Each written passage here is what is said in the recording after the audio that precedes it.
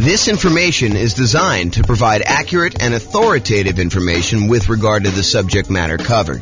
It is offered with the understanding that the presenters are not engaged in rendering legal, accounting, or other professional services. If legal advice or other expert advice is required, the services of a competent professional should be sought. Welcome to the Sugar Land Real Estate Investing and Real Estate Financial Planning Podcast. Learn all about investing in real estate in Sugar Land, Texas, with a combination of real estate financial planning and modeling with numbers specific to Sugar Land. Plus, syndicated, more generalized recordings of live and pre-recorded real estate investing classes. Not all of them specific to Sugar Land. Be sure to stay tuned after the podcast for a message from our sponsors. The following is part 5 of 6 parts of the class Overcoming Obstacles for Real Estate Investors. Be sure to check out other parts published as separate episodes. Now we're going to do finding what you're missing. So what's missing? So we already covered down payments, which sort of included reserves and closing costs as well. Now we're going to talk about finding deals, finding a dream team, finding partners, and finding tenants. All right, so finding deals. I mean, there's not a lot of stuff I can add to this, right? It's going to be a lot of master of the obvious stuff. So finding deals inside the MLS, you can brute force all properties. So if you're really struggling to find a deal, look at every deal. Run the numbers on every deal. See if you can, make something work. Brute force analysis, do it. Take the time, go through all the stuff. Or if you're unwilling to do brute force, do better searches. Search for a wider range of fixer-upper terms. Look at things that might get you a lot of false positives, but might actually attract something for you. Like if you're looking for properties that could be good house hacking properties, so things with like walkout basements or second kitchens or things. We did a whole class on this and how to find those deals on the MLS. But if you go watch that, we go into a lot more detail. But basically the idea is be more broad in your search so that you can then narrow it down if you're willing to do that. So that's all the stuff inside the MLS. Market to find motivated sellers. So if you can't find what you need inside the MLS, be willing to spend money in order to find deals outside the MLS.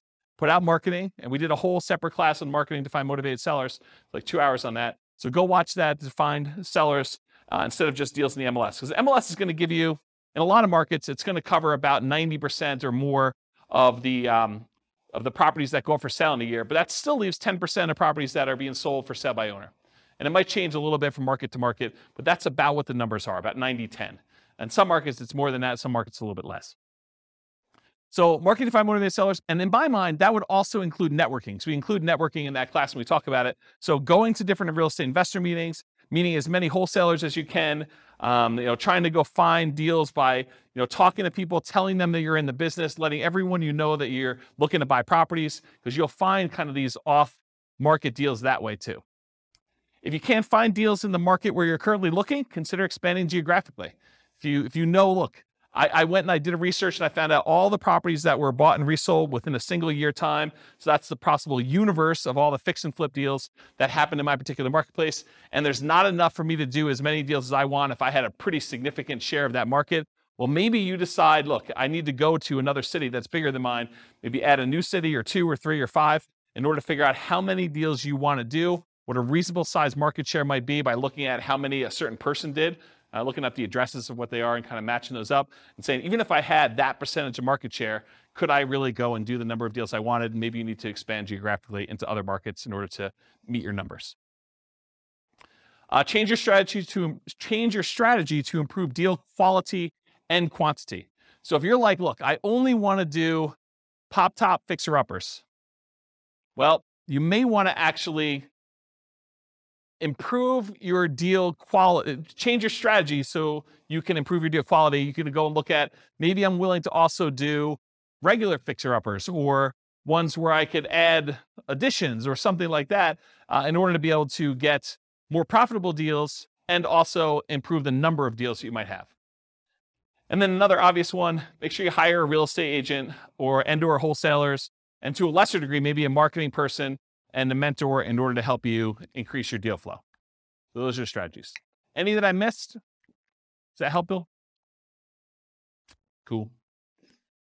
All right, building a team to support you, dream team to support you. So in my opinion, the real estate agent is sort of the center of all these teams, right? Because if you need a lender, if you need title company, if you need, a lot of repair people, a lot of the contractors, a lot of the subs, insurance companies, all of those, a good real estate agent who's doing any type of volume, they've got all those people already, especially if they're catering to investors.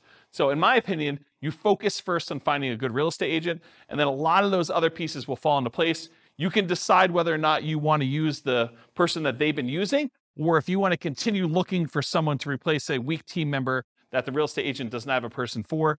And then you can go and do networking with other real estate investors. You can go talk to other people and try to find people that way. But I think that's the best strategy, is you go find the agent or agents and you really focus in on their team to start with. And then, of course, you optimize from there. Any questions on that? Is that helpful? Cool. Finding partners. So talk about your investments and listen for curiosity. You got to talk to a ridiculous number of people. Got to talk to a lot of people in order to find these. And then you can network with others, virtually and in person. And there's two schools of thought on this. I'm going to ask you guys a question. We're going to poll you. Do you think it's better to go to real estate investor club type meetings to look for real estate partners? Or do you think it's better to go to non-real estate investor club meetings in order to look for possible real estate investor partners?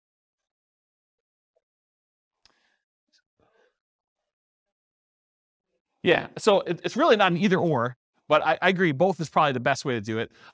The real question is, what I was trying to get at is, do you think it's better to go to an investor meeting where there's a lot of competition, there's probably a lot of people looking for partners in that room, and they're probably pretty knowledgeable about what's involved, and maybe they're thinking, I'll just do some of this myself, and so maybe they have limited capacity to do other partnership deals because they're able to do some deals themselves? Or do you want to go tap a completely unmarketed to set of people that they're not really, they're interested in real estate, but they're not showing up for meetings. They haven't expressed an interest to learn how to do it. They're really sort of like, yeah, I'd be interested in partnering. I don't know what I'm doing, but I got money and I got loans.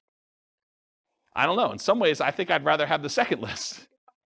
Right. Well, but it's, so Rachel says, if you could find the second list. And honestly, it's like everyone else, right? It's church. It's, business. It's like your work. It's like all the people you're doing. You just tell them about, my husband and I just went and we flipped this property. We did really great on it. And they're like, that sounds awesome. I wish I could do that. Well, you can, right? I mean, that's how you do it. You say, well, you can, come on over for dinner. We'll talk to you about doing this and maybe you can get involved in our next deal. Okay. But that's the idea. It reminds me, it's probably not exactly the same, but this reminds me of the story of the two shoe salesmen that go to the jungle, right? And they go to the jungle and one of them phones back to the shoe company, yo, send me home, no one has shoes, there's no opportunity here. And then the other guy calls back and says, this is amazing, no one has shoes yet, right? So I don't know, it's sort of like, which way do you want to do it? And then my final tip about finding partners is sort of a subtle kind of backdoor way. It's marketing to lenders from public record data that have made hard money or private loans. So someone who has loaned money on a real estate deal could be a source for you to partner with, or a source for money if you're looking for money partners. But if you go and you could pull up a list from public record of all the lenders that are not institutional lenders. You could try to find those, compile a list, and then mail them. Okay, so that's another way to do it. Is that helpful? That was the tip of the night. There you go. So a lot of people writing that one down. Any questions on this? Cool. Finding tenants. All right, here's the easy button. Hire a professional property manager. That way you don't have to do it at all. If you're not going to do that, make sure you start 60 to 90 days in advance of the vacancy. That means that your lease must tell the tenant that's living there, you need to tell us 90 days in advance whether you're planning on renewing your lease, and then we're going to renew it at that point, or you're not going to renew your lease and you plan on moving out so that we can start marketing the property. Make sure that your lease allows you to start marketing the property. Make sure you check that you can do this in your marketplace, but make sure that you're allowed to market the property early and that you have the permission in the lease written out so that you can go show the property to prospective tenants while the other tenant is still living there.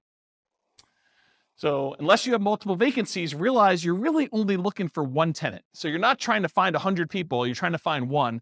And not everyone is looking every day. So make sure you have reasonable expectations going into this, that if you put up an ad, you don't get like 50 calls on day one. That's not the end of the world. Expect to spend money on marketing. I think a lot of folks they've gotten a little bit spoiled in a lot of marketplaces where you put up an ad on like Craigslist or Zillow or something like that, and you get like 15 phone calls, and you find your tenant within a week. Yeah, I mean, it doesn't always work that way. There are markets where it's softer, where you have a surplus of rentals, and it takes some time to market properties.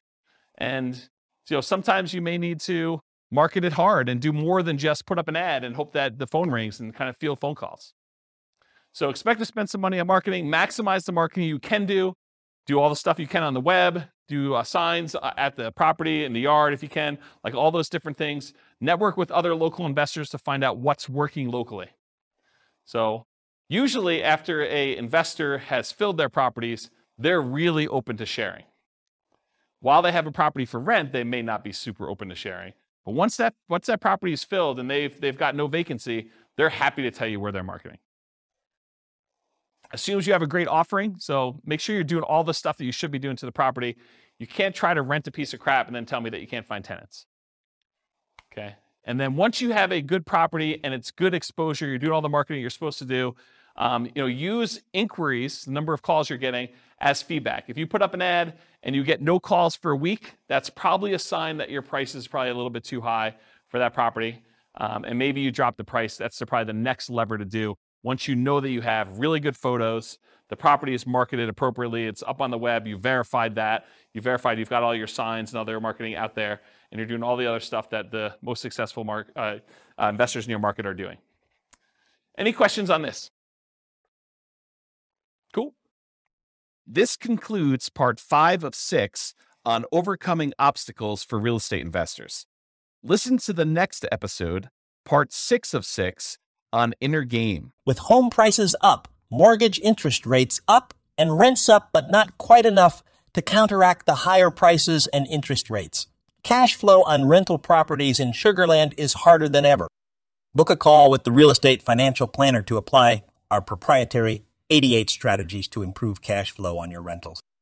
See the show notes for a link to schedule your call and improve your cash flow today. If you're a real estate agent, lender, or professional in Sugar Land that wants to help our real estate investor listeners, consider reaching out to learn about collaboration opportunities with this podcast.